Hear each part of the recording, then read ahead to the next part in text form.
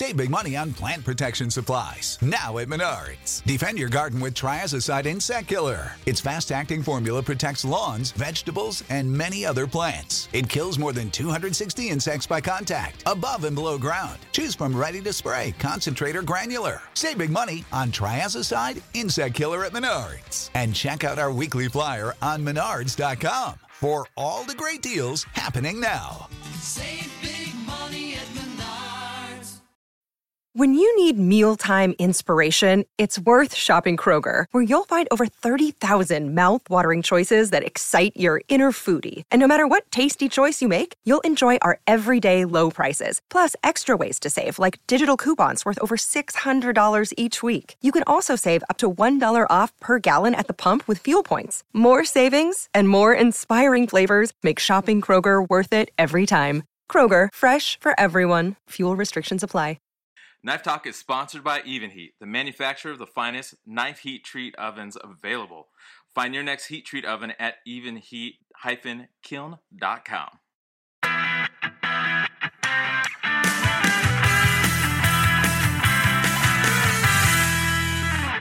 Welcome to Knife Talk.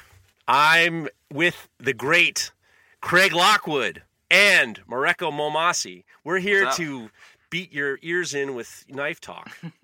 How's that for intro? Beat your ears in. That's this a new strapline for us. Well, you know, or something, or light your head on fire with information. How's that? No, we don't. Better? We don't want to cause violence to people. Come on, no hurting. All right, people. we'll squeeze you tight with our Knife Talk. No, Knife is that Talk not good? tongs.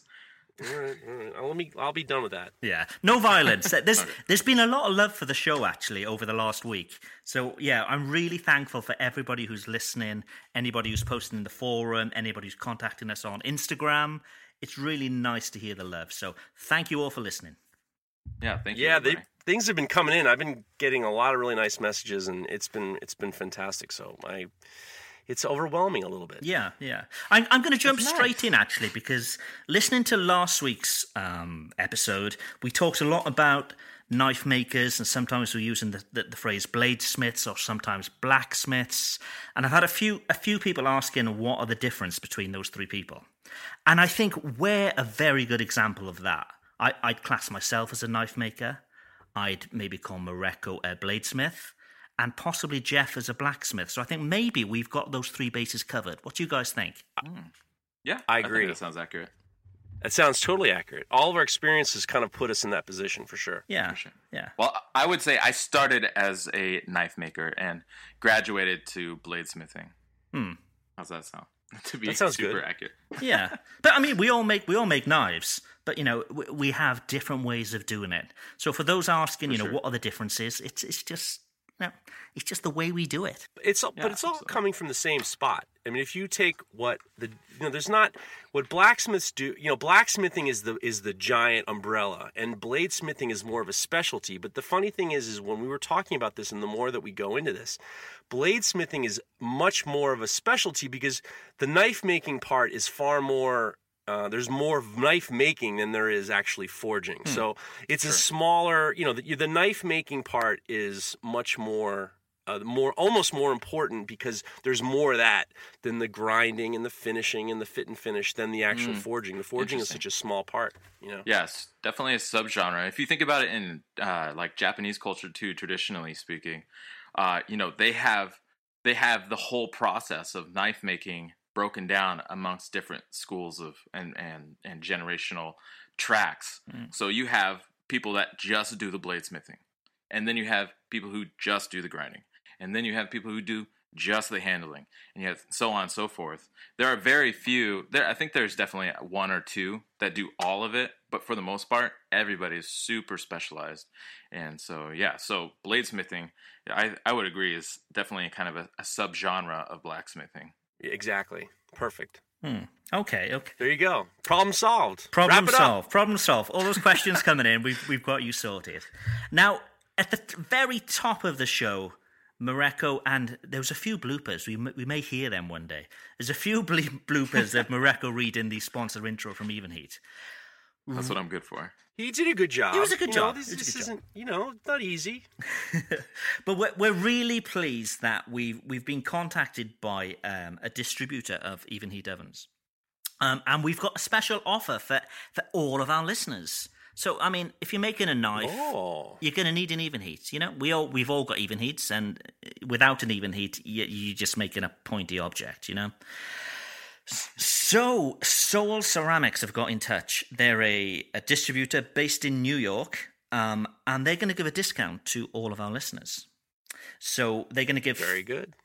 It's brilliant. It's brilliant. So they're going to give $50 off any kiln that's ordered, but they've already got probably the best prices for an Even Heat oven anyway. So if you go to soulceramics.com/knife and talk... which is us. We're Knife Talk. You're gonna get that discount. So show them some love. They're Soul Ceramics on Instagram. Not only do they do knife heat treat ovens, they also do stuff for ceramics as well. So if you've got an Even Heat, why not throw a plate? Why not throw a pot as well? It's gonna go in your Even Heat. It's gonna work. So that's great. We can offer our listeners some discount. I think it's awesome to get it, especially this craft it's hard to make a super huge living from it. So everybody, I feel like, is very bootstrapped budgets when it comes to doing this stuff.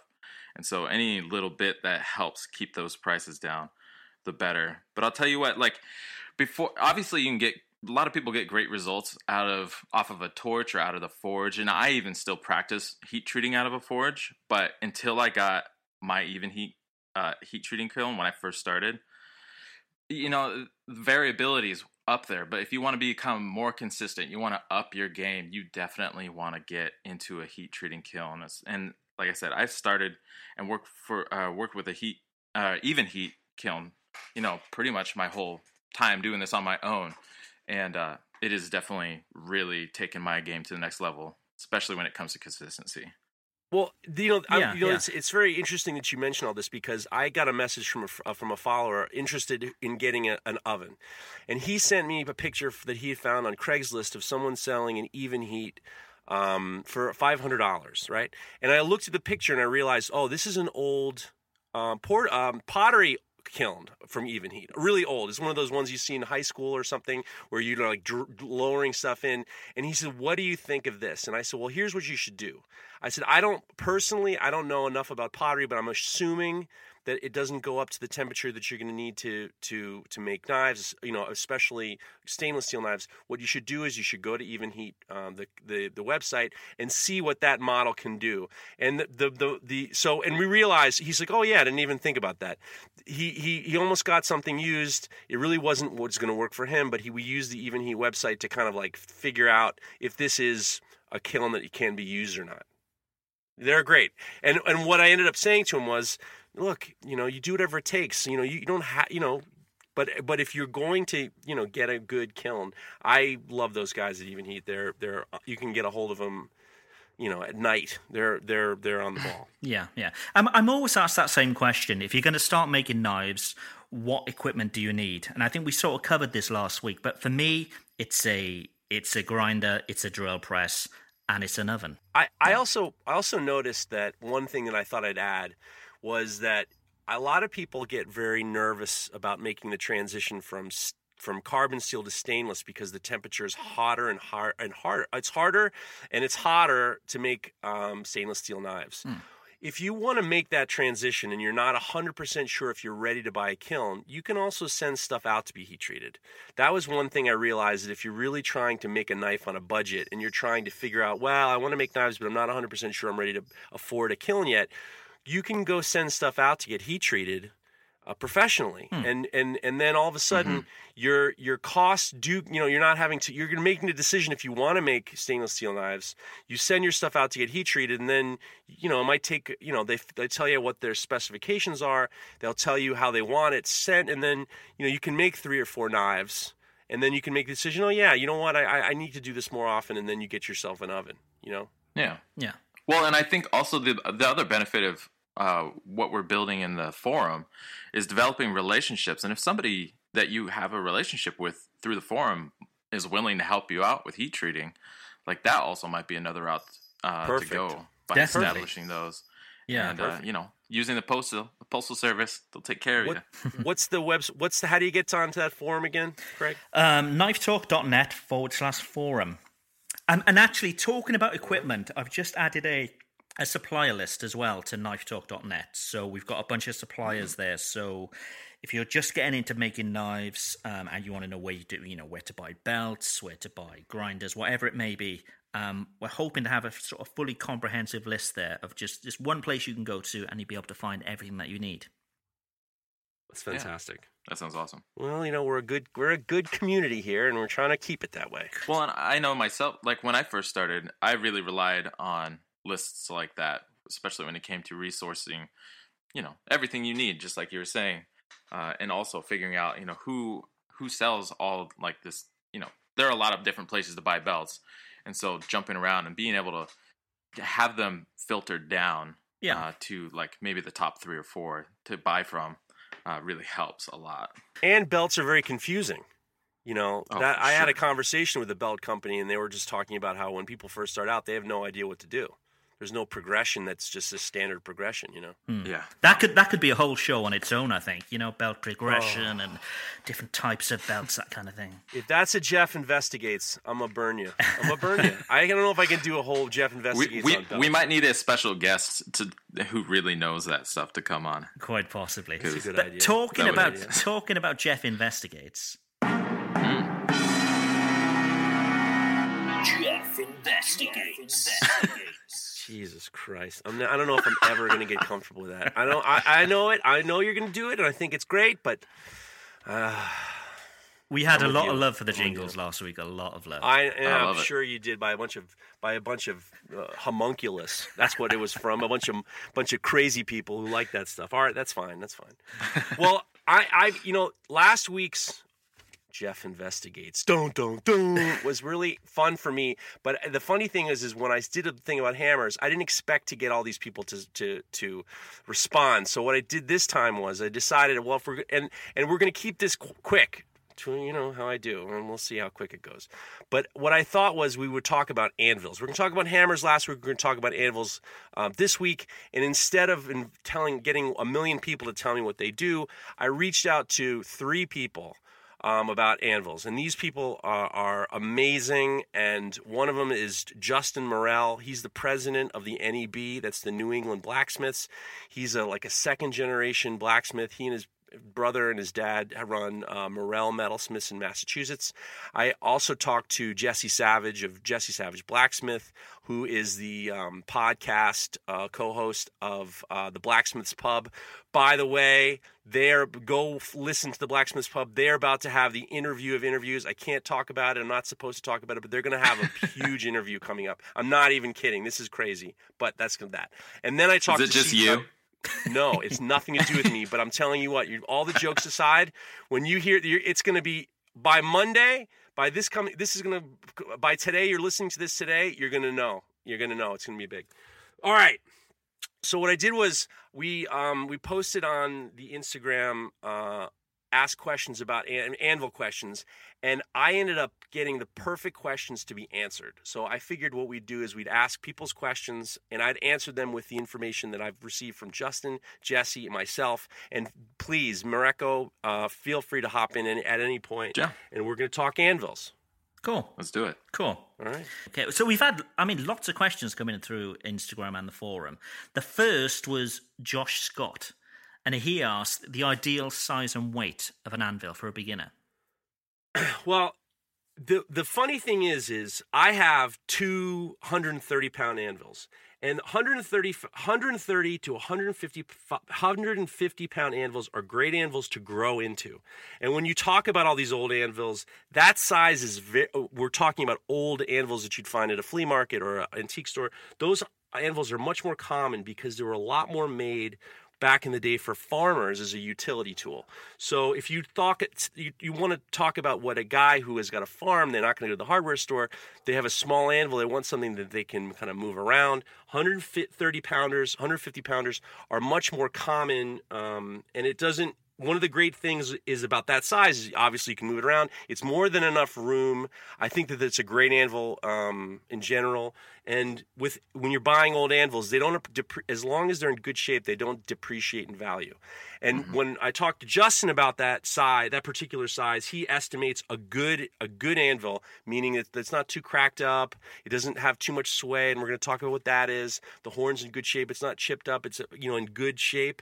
It'll probably be between $550 to $750, which isn't crazy considering a brand new anvil from these anvil companies is like you're talking at least $1,000.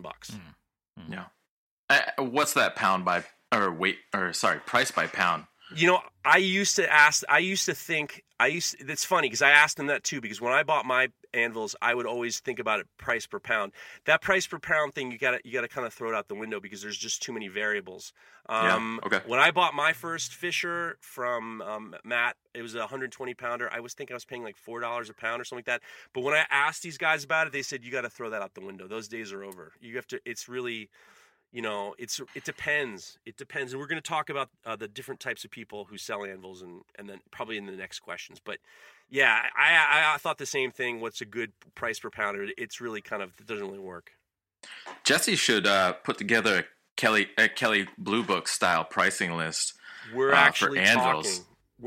Talking about like doing, not the book. Well, I actually talked to him about doing a book. He actually suggested there's a book called Anvils in America by, I think it's Richard Post. I think that's what he said, Richard Post.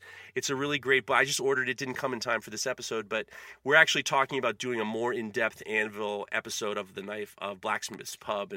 But I wanted this to be a primer for people who ask us questions. So I'm trying to. But you're absolutely right. We got more answers for you. Right. I love it. So Marlborough Handcraft asked things to look out for when buying a used anvil. Okay. The first thing, and it's the most important thing, is you really want to educate yourself on what you're looking at. You should try to know the difference between what a cast iron anvil that has a cast iron bodied anvil with a forge welded face like a Fisher versus some of those have almost no ring when you hit them, and you can tell with a cast anvil because they have signs like the touch mark is raised, it's not incised, and you should tell the difference between a cast iron anvil and a forged wrought iron anvil body with a forge welded face, like a Haybuden. The Haybudens they're more, you can tell that they're forged because their touch mark is incised, like you would use, they're incised or not, the touch mark isn't raised. They also have you'll see a forged anvil will have little holes on the side of the waist, and those holes that you have no idea what they look like, hardy holes, but they're not. They're actually where the tongs used to go when they were forging the bodies. They could hold the anvil on the side when they were putting them under their giant presses to make them.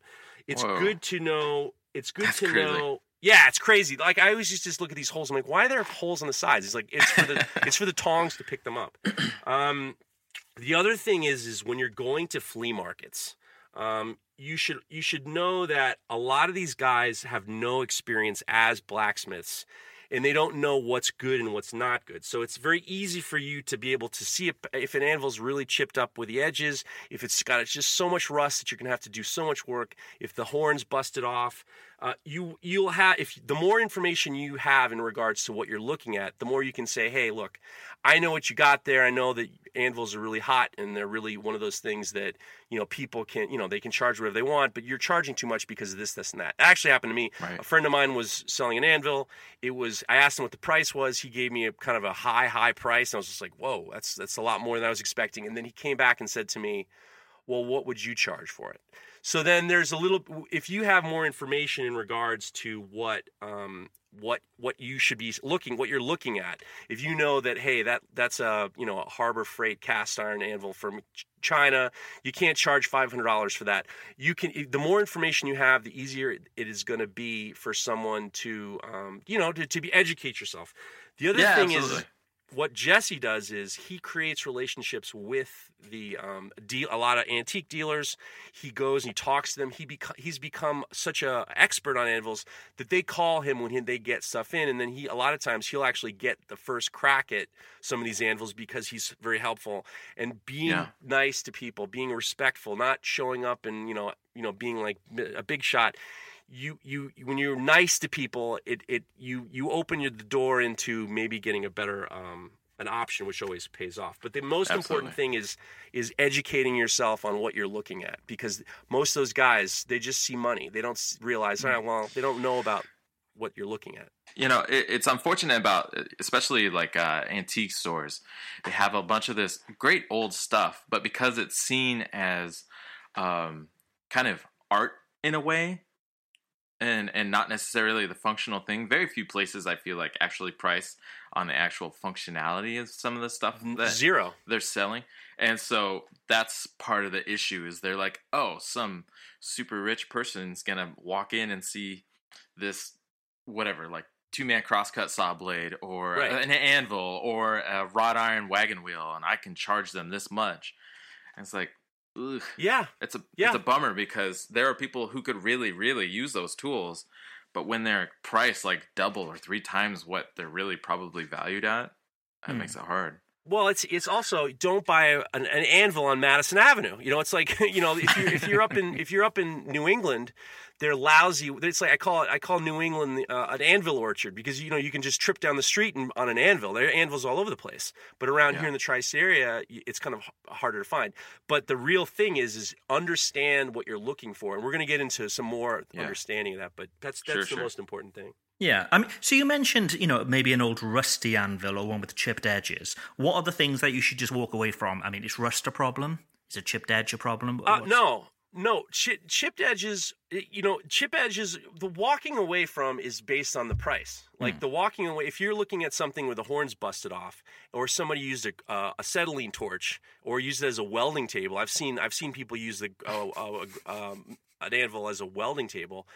That might, if it's too much work for you, then that's a problem, you know. But you know, usually the one thing you should walk away from are these cheap cast iron anvils. The best cast iron anvil are Fishers. I have a Fisher. I love Fishers.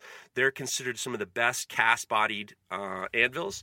I think you should stay away from, you know, if it looks good, too good to be true, probably walk away from it. But usually, a lot of times people don't know what they have.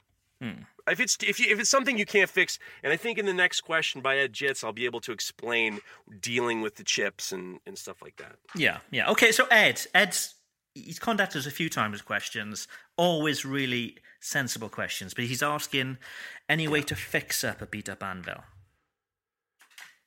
Well, first things first is don't just grab a grinding rock on your right angle grinder. A lot of times what you want to do is you have to kind of see what is going on first. I know that he mentioned that at one point, should you put it on a mill and have the face resurfaced. You got to make sure that you have enough of that hard face on the. If you have to take off at 1/2 inch of material, that's probably not the best decision, and all of a sudden you're going to end up with like a 1/4 inch of flat, you know, hardened steel. I actually for repairing an anvil, I talked to Cliff Dufton, who repaired my anvil. My cast Fisher, the horn busted off, and it was because it wasn't a good forge weld or whatever, and he fixed it. And this is what he said: it all depends on the type of anvil, but generally you want to preheat and grind out any cracks and make sure all the areas to be welded are clean metal. Cast iron bodies may require building up with nickel rod before the hard facing rod. Small nickel beads. Now I'm gonna stop you right here. Don't get your shitty 120 MIG with the flux core and think you're gonna fix this anvil with your bullshit Harbor Freight welder. You got to have a good arc welder, and you got to get the right electrodes. You want nickel. I don't know exactly what the type, but you're going to want a nickel electrodes, and you're going to want hard face. And I don't know what hard face is. I'll find out and put it on the form. So small nickel beads permeating between each pass, which releases the stress from the shrinking weld. You know, when you weld and it cools down, it shrinks. The nickel's going to kind of like prevent a lot of that shrinking. Then, when you use that nickel rod, you're actually going to peen that weld, because it stretches and it releases a little bit of the stress. So you're doing passes and passes of the nickel rod with the hard facing rod, and then the cast iron's very prone to cracking. If you've ever welded cast iron, it hates being welded. So what you want to do is you want to really keep it slow when you're letting it cool down, you don't want to just, obviously not going to quench it, and you're not going to let it air dry. You throw a little bit of a welding blanket on top, vermiculite ashes on top, or you put a ceramic blanket, and you want it to cool very slowly. And it's a hard process. Generally speaking, what he said, you want to get the right guy to if you're going to weld up the corners. The other thing is you want to stay away from those grinding rocks. The best thing is they're flap discs, because flap discs are much more gentle, and you want to just want to be easy. I've seen some guys, they get a wire wheel and they get a flap disc, and they think that's all you want to do. When you're fixing your corners, if the corners aren't too bad, you want to gently radius them, because very much like in the last episode we were talking about hammers, you want to chase the edges. You want to dress the edges. You also want to dress the edges of the anvil. You might want 3 inches of a very sharp corner, and then on the other side of the anvil you want 3 inches of a radius corner, because when you're incising with those corners, that makes a difference. So if they're all chipped up and cracked, you're going to embed that chip and crack into whatever you're forging. Yeah, so makes sense. It can be done. You just got to know what you're doing. You just don't keep that flux core out of here. Don't bring that in. Alekanda 4600. So I think he's an Atari fan. That was an Atari 4600, wasn't it? He asked, "Where can you 3600, Craig? Come on, 4600, surely." No, it's 3600. Atari 3600. Okay, you're showing your age, Jeff. Sorry, showing your age. Yeah, for sure. Well, he asked, "Where that. can I get an anvil?" All right. So what Jesse says is Jesse Savage is always on Craigslist, and he's always on Craigslist and eBay. And what he says is you want to look at, besides flea markets and antique stores, go to your local Craigslist and eBay. Jesse turned me on to a seller on eBay named Matchless Antiques, and that dude has a pile of crisp old anvils that look beautiful. You can get an idea of the pricing. Going local Craigslist is really, really good, especially considering, shipping an anvil is probably not what you want to be doing. 150-pound anvil ain't going to be cheap to ship, let alone 300-pound anvil. So if you're using your local Craigslist, you can kind of see what's going on. The other thing is when you're looking for an anvil, don't go into buying an anvil like you're looking for a girlfriend or a boyfriend. You want to when you're all fired up and hot and I want someone to love. Don't do that with an anvil, because otherwise what's going to happen is you're going to get something you think that you wanted, and then you're waking up the next morning next to some cracked-ass anvil that don't love you anymore, and all of a sudden you're just like, get me out of this relationship. I hate myself, and I hate this anvil. So, last thing about that, you don't have to buy an old anvil. You can just say, you know what? I got money, man. I don't want to deal with this. There are great companies out there making anvils right now that you can just say, I want to buy love. I don't want to wait around. I want to buy my love. So like companies mail like order. Yeah, no problem. Just do it. Just, I'm not looking around on Craigslist. What do I look like? Crazy person? You can get, Petting House makes anvils. There's a company called Fontanini. They used to be Rat Hole. They make great anvils. Emerson is a company that makes smaller anvils for farriers. A farrier's anvil might be a good idea if you're looking for the first anvil, because farrier's anvils have to be moved because these guys are moving around all the time. So you can get a pretty good farrier anvil for under 100 pounds. That's a good idea.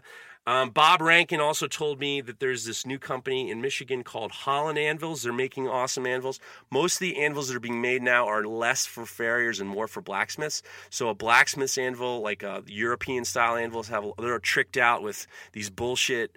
You know I'm talking about, Rick Barter. They're talking about the bullshit side shelves. You don't need those, but they do them. The upsetting blocks on the bottom. They throw they don't have a step down the table to the horn. It's all flat. It's more for blacksmiths. It doesn't look like the London pattern anvil that you're used to from Bugs Bunny. That's what I have to say about that. Okay. One more I wanted to add about where you can get anvils. My anvil actually came off of the back of somebody's truck who showed up to a blacksmithing conference in Longview, Washington. So whenever those conferences are going on, there are definitely people that show up to kind of sell off the back of their trucks in the parking lot. And I got my I think it's a 210, 220 Peter Wright for $275. Oh which is my God! Steal. Jesse his head just blew off his skull. Yeah, no, he just shit That his pants. is, I want a Peter Wright so bad. That's the first company that made that London pattern anvil. But $200 for a 200-pound anvil. Oh my God. It's unheard of. That is for guys was listening to very this lucky. podcast. You ain't gonna that ain't happening very often unless your grandma wants you to get rid of her anvil and she's gonna give you give her $200. That's unbelievable. Where the conference is held is kind of in a bit of a rural area, kind of, and so what people are going through is their old barns and their family properties. They have all these different kinds of equipments and tools and stuff they don't need anymore, and they recognize an anvil as a thing that's definitely useful, and so they show up to that conference. And the conferences and gatherings are happening all the time, all kinds of swap meets and whatnot, and so it's locating one near you. There might be an opportunity for a score there. Oh my God, point. 200-pound Good Peter point. Wright, $200 Peter Wright. All right. Okay, we got 3 more listener questions about anvil, so we're going to rapid fire through these. Jeff, you ready? Can you do rapid fire? Yes, 100%. J.R. Palm asks, does the anvil weight affect the forging efficiency? Not really. What affects the efficiency is what's called rebound, and rebound is really, really interesting. I learned a lot from Justin Morel. So rebound is basically the kinetic energy that comes off your hammer into the anvil and just fires it back. So sometimes you've seen these videos of these guys dropping a ball bearing on the anvil, and you see how far it jumps back up. Well, that is a way to see how much rebound that it is. And how they do that is they'll take a measuring stick and they'll put it on top of the anvil. They'll drop a ball bearing on that anvil, and then they'll measure how far it goes back. So if you drop it from a foot and it bounces up to 9 inches, then the rebound is 75%. So what you're looking for is that rebound. Will help you forge, because when you hit the steel with the anvil, it's gonna that kinetic energy that rebound is gonna fire it back up over your head, so you're ready for the next swing.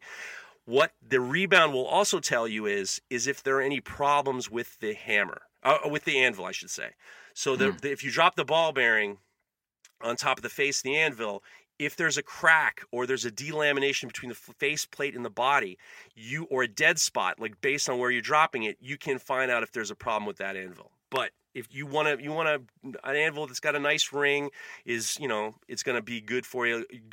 You don't need to bring a ball bearing. I tell you what, if you came to my shop with a measuring stick and an anvil, a measuring stick and a ball bearing, I'm gonna fuck you up, because you better be Francis Whitaker propped up like a Weekend at Bernie's, because I'm gonna take that measuring stick, I'm gonna shove it up your ass, and I'm gonna take that ball bearing, I'm gonna shove it up your nose, because it's very rude to show up with a ball bearing and start dropping it on an anvil. So don't do it. Just a little tap here, a little tap there with a hammer. It's gonna give you an idea. So that's what I have to say about rebound. I think you have another thing to add. I think you're pumped up for this fight tonight, aren't you, Jeff? Yes. Well, yeah. The fake wrestling kinda. Tonight. a little bit. Let's go. Come on, let's go. Let's keep going. Running Man Forge. He's asking for the best anvil under £100 with the least ringing. All right. I would go back to, it's hard to find a 100-pound anvil. Jesse brought a very rare 55-pound Hay Budden to the Maker's Fair, and it looked like a toy, but it was amazing. Those kinds of anvils are kind of hard to find, and anvils like Hay Buddens are going to ring. Look, you're doing anvils. It's going to make noise. If you're worried about your neighbors, you might want to think about a different profession. You know what I'm saying? What you need to do is, if you can look at Farrier's anvils. But also, what a great thing is, you can also, if you have an anvil and you're worried about the ring, you wrap the anvil with chain. I don't know if you've seen anvils wrapped in chain. It's not just to look tough. It's basically, it kind of mutes the ringing. It mutes the ringing. Also, if you put a magnet under the horn, that mutes the ringing too. But listen, it's one way or the other. You got to find your anvil first. Don't start worrying about how loud it is. The Flava Flav anvil. You can throw a clock on that thing too, right? I make yeah, that's right. It's like the Mr. T of anvils. You know, Sunset Forge and I make a joke saying that Fisher anvils are notoriously very quiet. We call those city anvils, and the Hay Buddens are very loud. We call those country anvils. So you just gotta, if you can find an anvil and you're not buying it just because it's loud, God bless you. I'm with you. Okay, let's go. Rapid fire, baby. Swift Knives UK. If you can't afford an anvil, will just a striking plate, will that be okay for making knives? Good question, and the answer is no. Those striking plates are for hammer making classes and axe making classes, and the reason why they use them is because they know that when you're having a striking plate and you have a student with a sledgehammer, he's going to fuck up your anvil. So what you want to do is, the better thing to do is, instead of a striking plate, is go to a scrap yard and get yourself, or go to a metal shop and get yourself just a hunk of steel. Like 4x4 inch piece of steel is going to be perfect for you. And mild steel chunks are great because you can fix them easy if they dent. You can re-weld them up easy. You don't have to fool around. And also, the part's not going to fly off. He was saying that, if you get a piece of, railroad track, that's fine. Piece of steel. I know that guys like Will Morrison out in Australia, one of the best knife makers, he forges on a 4x4 block of steel. And I would, highly recommend just getting a block of steel and making it happen. Okay. Mm-hmm. Blades of Black asked, what is the proper height for an anvil? And that's a great question because all anvils have different heights. The rule of thumb generally when you're making a stand, and if you're making a stump of wood, or if you're going to make a tripod stand or whatever, tripod stands are great because you can put your feet under them so you're not like hunched over as much. But the rule of thumb is if you're standing up straight and you have your arm is on your side and you make a fist, the height of your knuckles to the floor is the height of where you want the face of your anvil. So like between 32 and 31, 32 inches is a great height for just a standard, not striking anvil, just something that you're feeling comfortable with because you have that full extension of your swing.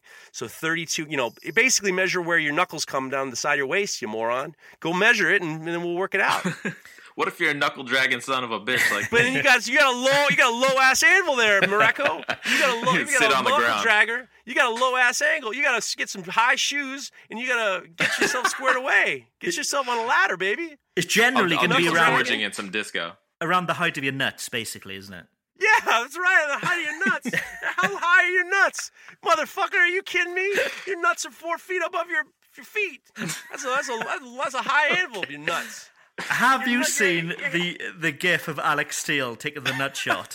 Dude. When the handle comes up and cracks him in the nuts. That is brutal. Everybody said, that's one of the other reasons why people cut their striking hammer handles shorter. So you're not gonna happen.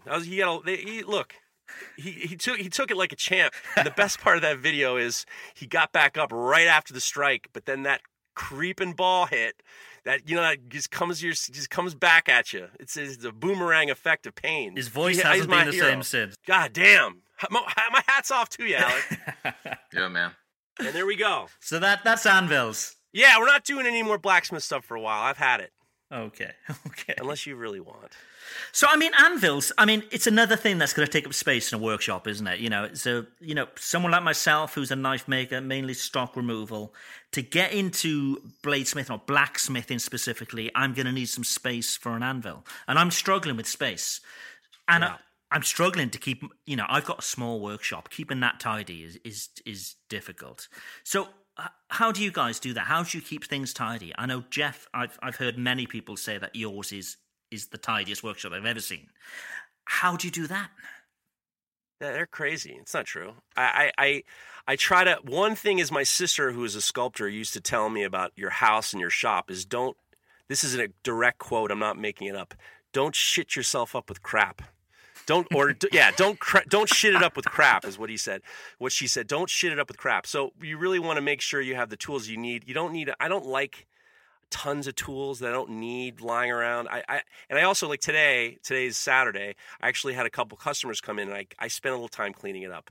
And the less bullshit you have, there you go, Chad, you wanted me to curse. There you go, I curse for you. So what you're trying to do is you just want to try to keep it neat. You got to, it helps you out. It helps you out keeping things neat. For sure. I think proper ventilation helps keep dust down quite a bit as well, I would say. Before I joined Dragon's Breath Forge, I had a little 250 square foot shop, and I kept a good sized fan in my tiny little grinding room, and that was cycling air like crazy. Yeah. And any kind of dust that was created in the grinding room never ever left the grinding room, and that made a huge difference in how much of a pain keeping the shop clean was. As well as, I think another thing that I do is I keep buckets, and I think Jeff does this too, but I keep a bucket of water right underneath the grinder to help catch loose metal sparks. Some people have ventilation or more like vacuum systems and stuff like that. I don't have an elaborate vacuum system set up yet. That might be something in the future, but right now buckets do a pretty good job catching a lot of metal dust. If you try to keep your shop neat, when you come in the next day, you just have a better outlook on life. I used to be in those metal shops where we would stay super late. You had sandpaper everywhere. It looked like a real shit house. And when you'd come in the morning, you'd immediately get depressed. So I also try to keep my shop not like old school metal shops. When I have customers come, I want them to be excited, so I keep it very light. There's a lot of art on the wall. I try to keep it so they can imagine what I'm doing. But also, when you see people looking like if it's a total pigsty, they automatically kind of think that you're a pig. Yeah. You know what I mean? So I just think that I personally, number one is it makes me feel good when I come into my shop and it's clean. I don't spend a ton of time cleaning it, but I do, once a week, a half an hour here, half an hour there. You'd be surprised at how fast you get it. Yeah. And do you have any sort of rule that if you leave the shop, all the tools are back where they should be? Anything like that at all? No, I know. It's unreasonable. It's unreasonable to have those kinds of things. I just try to I keep, the tools that I keep the tools in the area that they're supposed to be in. So like where I do have my sanding decks and my sanding sticks and my sandpaper, that's in one spot. I got the drill bits by the drill. I try to keep, and I try to keep all the tools that I'm never going to use out of that shop. So like, you have a shop and you think, oh, well, I'm a knife maker. I might as well keep my snowblower in here too.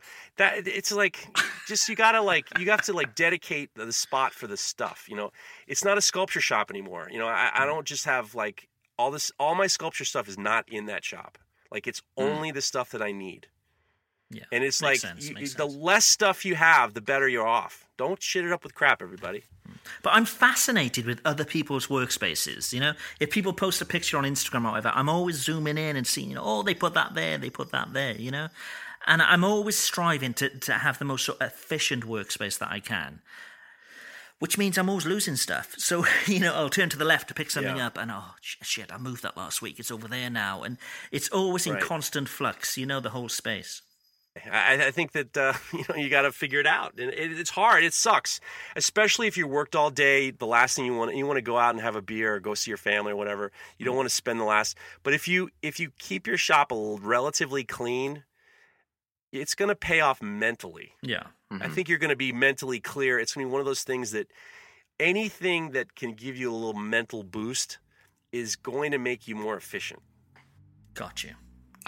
I've been trying to do something like along the lines of what Jeff was talking about. Keeping things like everything kind of has its place, and if you keep it in that general vicinity, you're not going to be walking all over the shop trying to find that thing.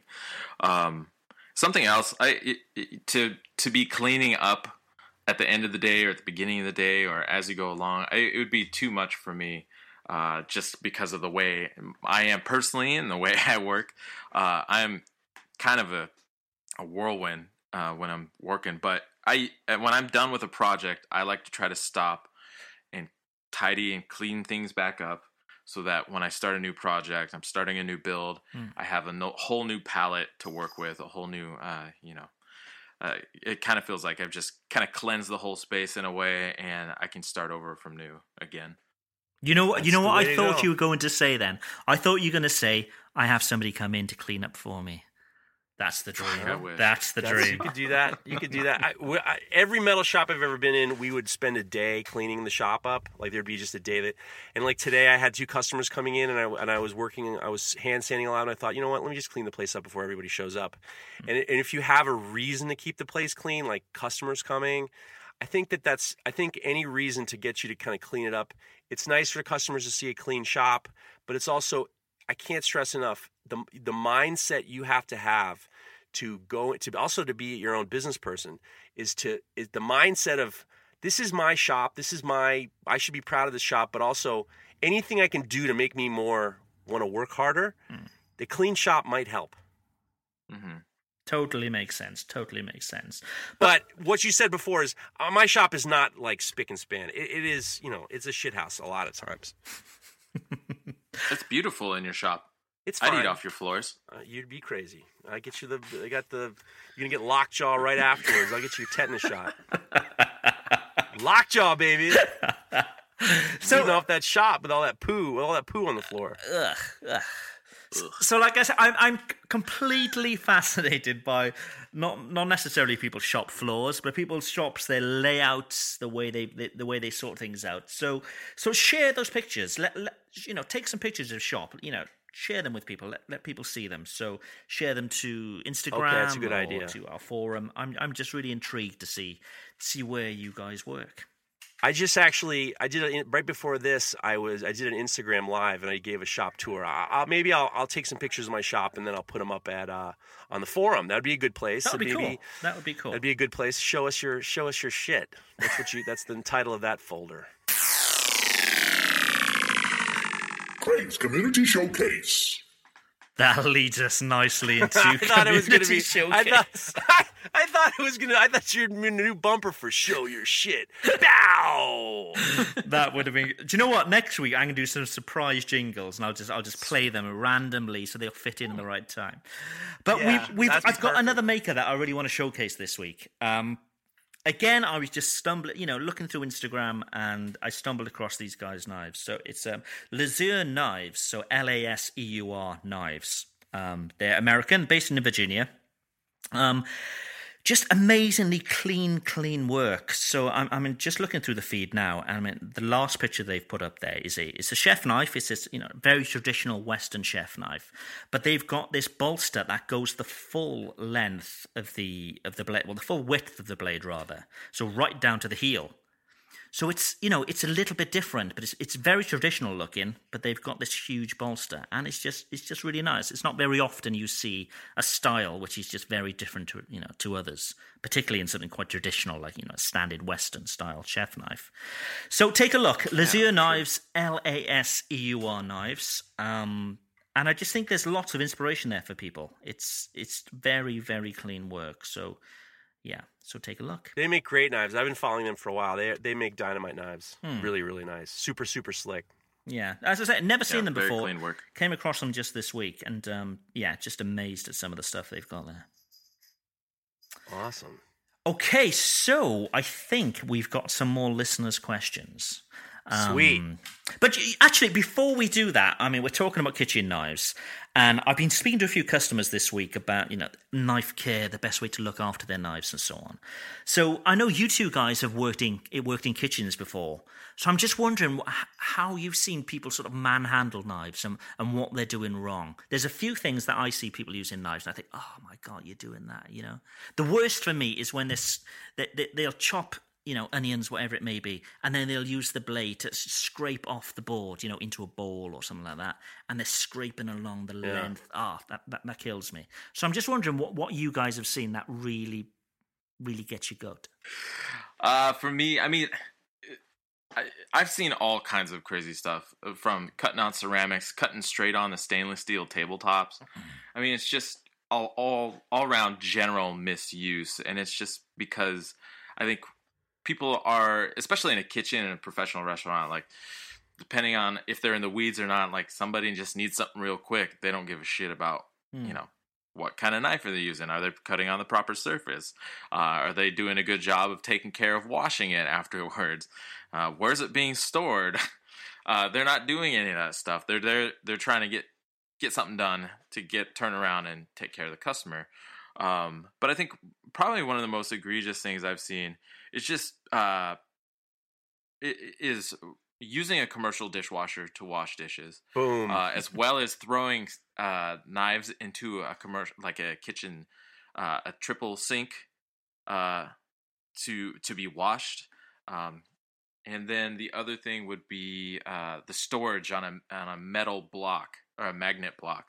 One of the biggest problems is they usually don't have enough of the space on the magnet blocks, so the knives are coming into contact. The cutting edges are coming into contact with the spines or cutting edges of other knives or scissors or whatever else they got stuck on there, and they're just dinking it all up. And all of that does is damages that very delicate, super fine edge that you have on your chef's knife. And so anything you can do to kind of prevent that from happening, like even just setting up a little station if a server has to run back to cut up some limes or something like that. Have some shit ready for somebody to do some work instead of them scurrying around. That would make a huge difference. I think the dish machine thing is, I've heard from very, very famous chefs that they like a knife that can go in a dish machine, and we've had to have some real heart-to-hearts. That is a crazy thing to do, unless you're getting those, those very, very inexpensive, like the kind of knives that, are for like a cafeteria. I understand that, but that's crazy. One thing that I have had to happen to me with a very famous chef is I gave him a knife, and I make all my knives with Kydex sheaths. And the reason why is because I think they're great for chef knives, because a lot of chefs, when they're shoving their knives in their knife roll, they don't have to get. You can buy those little protectors at if you go to JB Prince, you can get those protectors that protect your edge, so you can put it in your bag. It's not cutting through your bag. But I do the Kydex sheaths, and one of the things I like about it is you can wash them out. One of these chefs, I gave him a knife to try out. It was a carbon. He demanded a carbon steel knife. He wanted a carbon steel knife. I gave it to him in a Kydex sheath. He cut and did his thing and did service, and then he shoved it back in the Kydex sheath, and it just like rotted in that Kydex sheath. And it was like, the one thing that these guys do is they don't like. I don't think that they're aware of, especially with carbon steel, that they're not like wiping it down and putting it away. So I get back the knife, and I look in, and there's like ravioli inside the Kydex sheath. It was like, yo, come on, what are you doing? I think that that's also a problem with the wooden size, because a lot of these guys get the wooden size because they think that they're like, samurais or something on the line, and I think that they don't wipe their knives down before they stick it in the saya. And if you get gunk in your saya, baby, that's a bad situation. You get your funk in the saya, you got some problems, baby. You get some botulism and shit. Well, and I think you just made a great point right there. Is like the environment, I think, should inform what kind of guard you use. If you're in a production kitchen on the line, an edge guard's probably good because you can get in there and spray it out pretty easily. Yeah. But if you're going to be at home, you're going to take the time to clean it off and all that stuff, and you can take that time to do that. Then a saya or a Kydex sheath or whatever, a leather sheath even, those probably make more sense in a home environment. But the Kydex you can wash out. The leather and the wood, you're fucked. Yeah, the leather and the wood, you're gonna put some noodle in your kugel, and you're gonna get trouble, man. You can't put all that gunk in your tip, baby. Definitely requires more attention from the user for sure. But yeah. Do you guys ever get pushback from, let's say, a restaurant has contacted you? They want some, let's say, some tableware, whether they're steak knives, flat knives, whatever it may be. Do you ever get pushback saying, well, they need to go in a washer? How would you deal with that? I've actually had somebody pretty recently say, we want a bunch of knives, but they need to be able to handle this, that, and the other thing. And I told the dishwasher situation did not come up, and I actually from their end, so I brought it up that they're gonna want to hand wash these knives, otherwise they're not gonna last very long. And it completely negates the purpose of having a handmade thing. Yeah. Because if you got to throw it away a few months later, like, what the hell was the point of that? But that might hand washing might not work with the health department. Right. Well, there is the triple sink. There's the triple sink system. They could set that up. At least last time I was working in a restaurant, that was still a valid way of washing and sanitizing things. So. Yeah, no, for sure. Look, the only thing that I actually talked to the Voltaggio brothers about doing some steak knives for one of their things, and I was more about, you just know that people are going to walk with them. And I think that your boy Adam Lang Perry had that problem because they would have, people want to, they want to take stuff. So a lot of these guys are going to, they're going to be very stealable. Yeah. Well, and when I visited Adam Perry Lang's restaurant in LA a few weeks back, he had said that they've had 4 attempts and nobody's ever walked away with one though. They've got that place on pretty good lock. Well, with he also made the price of each one like $900, so it's like a felony or something like that. But the way what you have to do is you have to train your waiter. Like you don't. If you don't get if you're a table 4 top and before you get that bill, there better be 4 knives coming back to the kitchen. Yep. But they got to sharpen exactly them. what they do. I love the idea of making beautiful steak knives for restaurants, but you have to work within the confines of what's going to happen. They're going to be sharpened. A lot of them aren't going to be serrated. How are you going to make 100 serrated steak knives? Nobody wants a serrated steak knife. Nobody wants. Well, their staff has to sharpen them too. Yes. And I don't know if you're charging $100 a pop, they gotta sharpen them as well. Well, and at Adam's restaurant, APL, he does all the sharpening of all the knives. I know he's got a 2x72 grinder in that kitchen. I once commented. I asked him if he had a Nazel 4B in the kitchen too, and he says no, that's in my shop. It's an N4. All right. It's hard. It wouldn't be a show if we didn't mention Florentine kitchen knives, because we mention them every week so far. But you know what he does? So he's got Nick Brill, who he has Florentine knives in his restaurant, which is an amazing restaurant. But what they also do, they actually sell the knives then as well. So I think that's a really good take on it. So great idea. It's an expensive restaurant. If you go into this restaurant, you're not there to steal things, But you'd be surprised. Maybe. But if you do want a knife, you can buy one before you leave. Well, it's like a memento. Yeah. You've had a great meal, so take something home. Yeah. I've got to be honest. I've nicked some hot sauce from a restaurant that when I tasted it, I was like, it blew my mind. So I was like, I got to take this. Did you take the bottle, or you just pour some out in your hand and walk out with a handful of hot sauce? I took the bottle. Come on, baby. I'm going to scoop out my hand on a handful of hot sauce to take with me.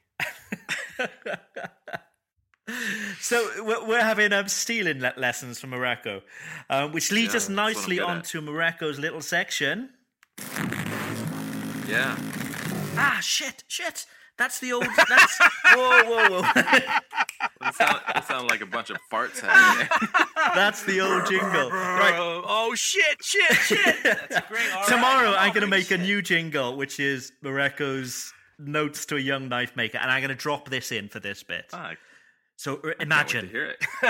Morocco's notes to a young knife maker. Sultry. Okay, so last week I talked about forging versus stock removal, and my advice for especially new people to start with stock removal. And so I'm going to kind of continue on that theme. And a lot of people reach out and they ask, what style of knives should I start making? And especially if you're just getting into it, you're learning, I would advise, learn how to make the knife that the best. So if you're out in the woods all the time, make a bushcraft knife. If you're hunting and fishing all the time, make hunting and fishing style knives that are designed for gutting and breaking down those animals. If you cook, and you cook a lot, I would focus on kitchen knives. And then at least just to start, so that you're building something, how it should be used, and then you can branch out. But the unfortunate thing I see are a lot of people, especially with culinary knives, is making culinary knives, but they're not. But they're making knives that look like chef's knives, but they don't necessarily perform like chef's knives. And the way you can make it work, if you don't have that background, is establish relationships with people, and not just one chef. I've seen people just work from one chef's perspective. I advise getting at least 4, 5, 6 people that you can get your work to get a very well-rounded opinion on how a chef's knife should feel and perform. And then also, spend time on forums. But all the different genres of knives have all these kind of people that you can reach out to and connect to. Maybe you have family members who are cooks or hunters, and if you want to really focus in either of those style knives, you reach out to that person and say, look, I want to make this hunting knife. I understand how to make a knife, but I don't know how to make a great hunting knife. And I really want to make a great hunting knife. And so by reaching out to these people and establishing that feedback and that relationship is going to help you make the best possible tool you can in that way. And, I make chef's knives because that's what I know best, but I would love to learn more about hunting knives, bushcraft knives, not just like the big choppers and camp knives you see on like Forged in Fire or something, but like a real, I have friends who are bushcrafters, who they prefer, a 3 or 4 inch knife. And I'm like, well, what the hell's that? Why? And so I need to get out into the woods with them, cruise around and figure out, why is that? And how are they using that tool? What does it need to be able to endure? And that also then informs edge geometry, heat treat, all that kind of stuff. Handle style, the same handle style for one knife isn't going to fit and work for another. So that that's my basic thing for this week. If you're getting into knives and you're wondering what knife to learn how to make first, start with what you know best, or who you have available to you, I guess, would be the other one. Maybe you don't know anything about any knives. Just to hop in on that, when I started making oyster knives, I started making oyster knives based on the oyster knives I was using in culinary school. And then I got hooked up with these dudes down in the Chesapeake Bay area, and they say, hey, we don't open up oysters from behind. We open them from the side. And I started learning from these guys how they open and what the differences between a farm-raised oyster and an old oyster are totally different. An old oyster has a harder shell. The farm-raised is a lighter shell. So when you meet these professionals, a lot of these guys are going to give you tricks and tips that say, hey, listen, what you're doing ain't going to work over here. Listen to me. Right. Yeah. No more butt shucking. We can't butt shuck these oysters over here. We go from the side. That's a real expression. Butt shucking is a real expression. That's what it's called. When you open it from the hinge, you're shucking that butt. You got me? Well, and I'm from the Pacific Northwest, which is home of the Pacific and the Olympia oysters, and everything I've ever seen is all from the butt. Yeah, and then they're smaller too. Some oyster knives are longer because the oysters are longer. Some are smaller because they're smaller. You got to get in touch with these people because all of a sudden you're out. You might as well just use a screwdriver. Yeah, and you've got to be the expert, right? If that's what you're making, you need to be able to educate your customer too on these things. Talking to these guys about the different styles of shucking oysters totally helped me be able to steer someone in the right direction of what kind of oyster knife they're going to want to use. And it's going to be the same thing with every other kind of knife. Yeah. That leads us really 100%. Nicely to, we've got a few listeners' questions that have come in. And Pioneer Road asked, he's a maker. He asked, should I stick with one style, like a Japanese style or a Western style, or should I master making them all? I think I also come at it because I was a sculptor and I liked doing different things. I think it's good to try to try new things out. And what happens is you always learn something from something. So I'm not a big fan of just doing one thing and then you don't do another thing until you just dip your toe in. I say try a little bit of everything. See what works for you, and you might find a trick that's going to help you to make your other knives better. Don't. And I think when you're just starting out as well, I think, try everything, because then you're going to develop a style of your own. Because, I've said this before, that there's only so many ways you can shape something that's sharp and pointy that's made to cut. They're all going to look pretty similar. But, I mean, if you look at... And you're never going to really master anything. Yeah. And if you look at, at different makers, they've all got something that's just theirs, something that's slightly different to everybody else. So try as much as you can, see what works for you, and then dive deep into that then and just make that better and better as you go. I mean, that's what I'd say. This message. Yeah. Variety is the spice of life, my man. Yeah, baby. # butt shucking. That's it, baby. And that's up right there with Dick swinging dicks. Dick swinging and butt shucking, baby. Knife talk. We've got another one from Props TM, and I think this came from Instagram. It's saying, assuming I'm not a pro chef, what's the best way to improve knife cutting skills? And you just buy a big bag of onions. I mean, that's what I'd say. Buy a big bag of onions and just mince your way through. I think that also I agree. A lot of culinary schools are trying to figure out cheaper ways to get people into taking classes. So they'll do something like, I know a lot of culinary schools do like a date night where you and your somebody will go in for a night for a couple of hours, and they'll give you some wine, and then they'll give you some cutting food cutting tips. And I think that there are ways in which there are a lot of people who do teach knife skills classes, and they're relatively inexpensive. Or just watch YouTube videos. With wine. Knife classes with wine. I thought about that as soon as that came out of my mouth. I thought this is a terrible idea. Wow, New Yorkers, different breed. I've seen it. No, I totally agree on that. I think practice makes proficient. And we're actually, at least in the Northeast, we're getting up into soup season. So, start working on brunoise and bâtonnet and, all these different kinds of cuts with your carrots, celery, onions, whatever. And then use them, throw them in the freezer. Use them when you start making a soup base or whatever, or whatever else you're cooking. But I think just practicing is going to help with proficiency. And, a lot of the top chefs out there, they don't necessarily have the best knife skills. They have the creative mind that comes up with the recipe. They have skills that get them by, but I think what's more important is consistency of a cut, and I think a lot of people are concerned with speed, and I think again speed comes with proficiency, just like when you're learning how to type on a keyboard. But also the ergonomics of your knife is going to determine how you're cutting too.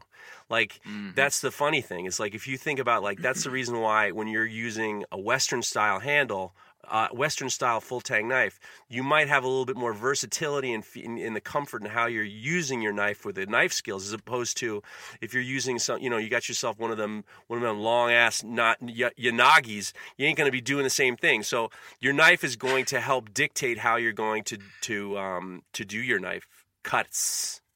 Right. Yeah, and I'd add to that as well. It's not just knife cutting skills. I think it's, we talked about looking after your knife, but develop the skills to sharpen a knife as well, which a lot of chefs don't have. I've seen it shared so many times this week. The Gordon Ramsay teaching a chef how to sharpen a knife, and he's just hammering the hell out of this thing against some steel. So I think that's something we could maybe talk about next week is, sharpening skills for chefs. I think that could be a good topic. Yes. That sounds good. So we got one more question, and I think this is a great question actually, because this is something that I feel. So Sandy from Young Knives makes great knives, but he's asked that he's in a bit of a knife making funk at the moment. He just can't seem to get back into the swing of things after taking a few months out. I know for Sandy, it's a part-time thing for him. He has a full-time job as well. So he's asking, has this happened to us before? Have we been sort of fed up of making knives? And if so, how did you get back on the horse? And I'm gonna be first with this, because this happened to me a few months back, where I think it's one of those things where you're looking at people's feeds and you see so much beautiful work, and you think, man, I'm not up there yet, and it can get you down. So actually, I reached out to Jeff actually, and Jeff basically told me, you just need to get back on the horse and just grind some knives out, and it'll come back. And that's exactly what happened. So so I think, Sandy, you just need to spend some more time making knives, and that'll come back to you. You'll develop that passion again. Sometimes I try to take the passion out of it, and I think that I really try to make it. I don't see my shop as some mystical bullshit, from some fantasy. I see it like a metal shop. And I'm telling you, a lot of these people, they show up, they think it's like fucking Thor and lightning bolts and high fives, and it's not the case. I think that if you just, if you apply yourself and really think of this is in the morning, I wake up, and I get to walk my dogs, and for that 45 minutes, I'm envisioning exactly what I need to get done that day. I really like focus on envisioning what I have to do. So when I get to the shop, I'm not just fucking around, fiddling around. See, Chad, I'm cursing. Don't worry, Chad, I'm cursing. Because otherwise, if I just showed up to my shop with no plan, I'm just going to be forging all day, and then I'm not going to be making any knives. You have to have a game plan first thing in the morning. Say, this is what I'm going to get done, and that's just the way it is. Because if you show up to your shop willy-nilly, you're out. You're going to make hammers or something. Or you're going to fool around. That's what I'm going to do. I'm going to look at that power hammer. I'm going to say, hey, baby, I haven't used you in a while. And then it's going to be, I'm not going to get anything done. I agree with the whole like making a list or having something ready or in your mind when you get to the shop. And the way I've been able to make that work for me, especially when it comes to needing to be really productive, is making a list actually the night before, so that when I show up to the shop, I have a plan. I know what I need to get done. There's no sitting around while I'm trying to figure out my coffee and, what the hell am I supposed to be doing? I have that plan laid out, and so I just need to start implementing it. That's part of efficiency. That's part of efficiency is the efficiency of your mind. Absolutely. Yeah. Well, so then when it comes to getting into a rut, I've definitely gotten into a rut. I go in and out of ruts myself. But one of the first ones that was really bad was just like a year or so after I started working on my own. And I just had gotten to a point where I was coming into the shop doing the same thing every day, and it started really feeling like a job. And I don't know if this is the position that Sandy's coming from. Well, I guess you guys said that he's full-time or he's part-time. But if he has a bunch of orders sitting in front of him, I can see I know how that can be overwhelming and uninspiring. And a friend really gave me some great advice, and he said that you need to stop and set some time aside for yourself for your own kind of creative projects. And so whether that's you build up time 15 minutes a day, and maybe at the end of the week you spend a few hours working on stuff, or you just every couple weeks you spend 2 or 3 days working on some shit. Whatever it is, I think what really has helped me break out of ruts is to set that time aside to just work on my own things, work out a pattern that I've been wanting to work out in Damascus, or forge out a blade that I've never forged before and I saw somebody do and I thought was really cool. But I think ultimately, especially when I get into ruts when it comes to my production, I just got to stop fucking around on my phone or talking to people. I work in a shop with other people. I just need to get to work, and once I get to work, fixes itself. Yeah, 100%. Hey, Sandy, I'm going to talk to you for a second. You get yourself close to me. Listen to me, Sandy. Here's what I want you to do. I want you to get your mind right, baby. I want you to get your mind right. I want you to vision what you need to do, and you're going to be in nips and titties all day. You're going to be all squared away, baby. Nips and titties, Sandy. You're going to be all squared away, my man. Come on, baby. That's Mr. Miyagi shit, that, with nips and titties. Nice. That's an inside joke. That's for Sandy. Nips and titties for Sandy. He's good. You're good, Sandy. Get back in there. Yeah, I think it's a Scottish reference. I think so. So I think we're done. I think, again, we're over an hour. Jeff, what are you doing to us? Oh, that's too bad. Hey, people love it. Come on, baby. They're gonna want it. Pretty soon they're gonna want it twice a week or 2 hours. This is good. 1 hour is good. It is. It works. 1 hour works. So just a couple of quick reminders for people. If you want an even heat, and obviously you want an even heat, why wouldn't you want an even heat? You're going to need some discounts. So go to soulceramics.com/knife talk and claim that discount and get yourself a shiny new even heat. If you've got any questions for us, go to knifetalk.net and stick them on the forum, or you can contact us on Instagram. That's it, baby. I think we're done. I think maybe Jeff wants to talk about, his favorite fighter. Yeah. All right, listen, I'm going to do it real quick, and then I know you guys don't want to... Jeff's been excited about a big fight tonight, which is fake wrestling. I'm speaking to you. I'm speaking to you from the past. This is Saturday night. This is right before the Conor McGregor-Khabib Nurmagomedov fight, and this is my prediction. Either Conor McGregor gets the knockout in the first round, or Khabib drags it to the third and gets a stoppage. That's the two predictions I have, and that's all I got, and that's all I'm going to say. I'm with you. But the result's already decided, surely, I've seen a few of these things. You're going to get trouble. Everybody, that's Craig. If you got a problem, send it. Probably your anger to Craig. It's some real fighting right here. Men occasions with their underwear, with hardly anything on, beating the shit out of each other. All right. I can't take it anymore. I've had enough. Nips and titties. Let's get the hell out of here.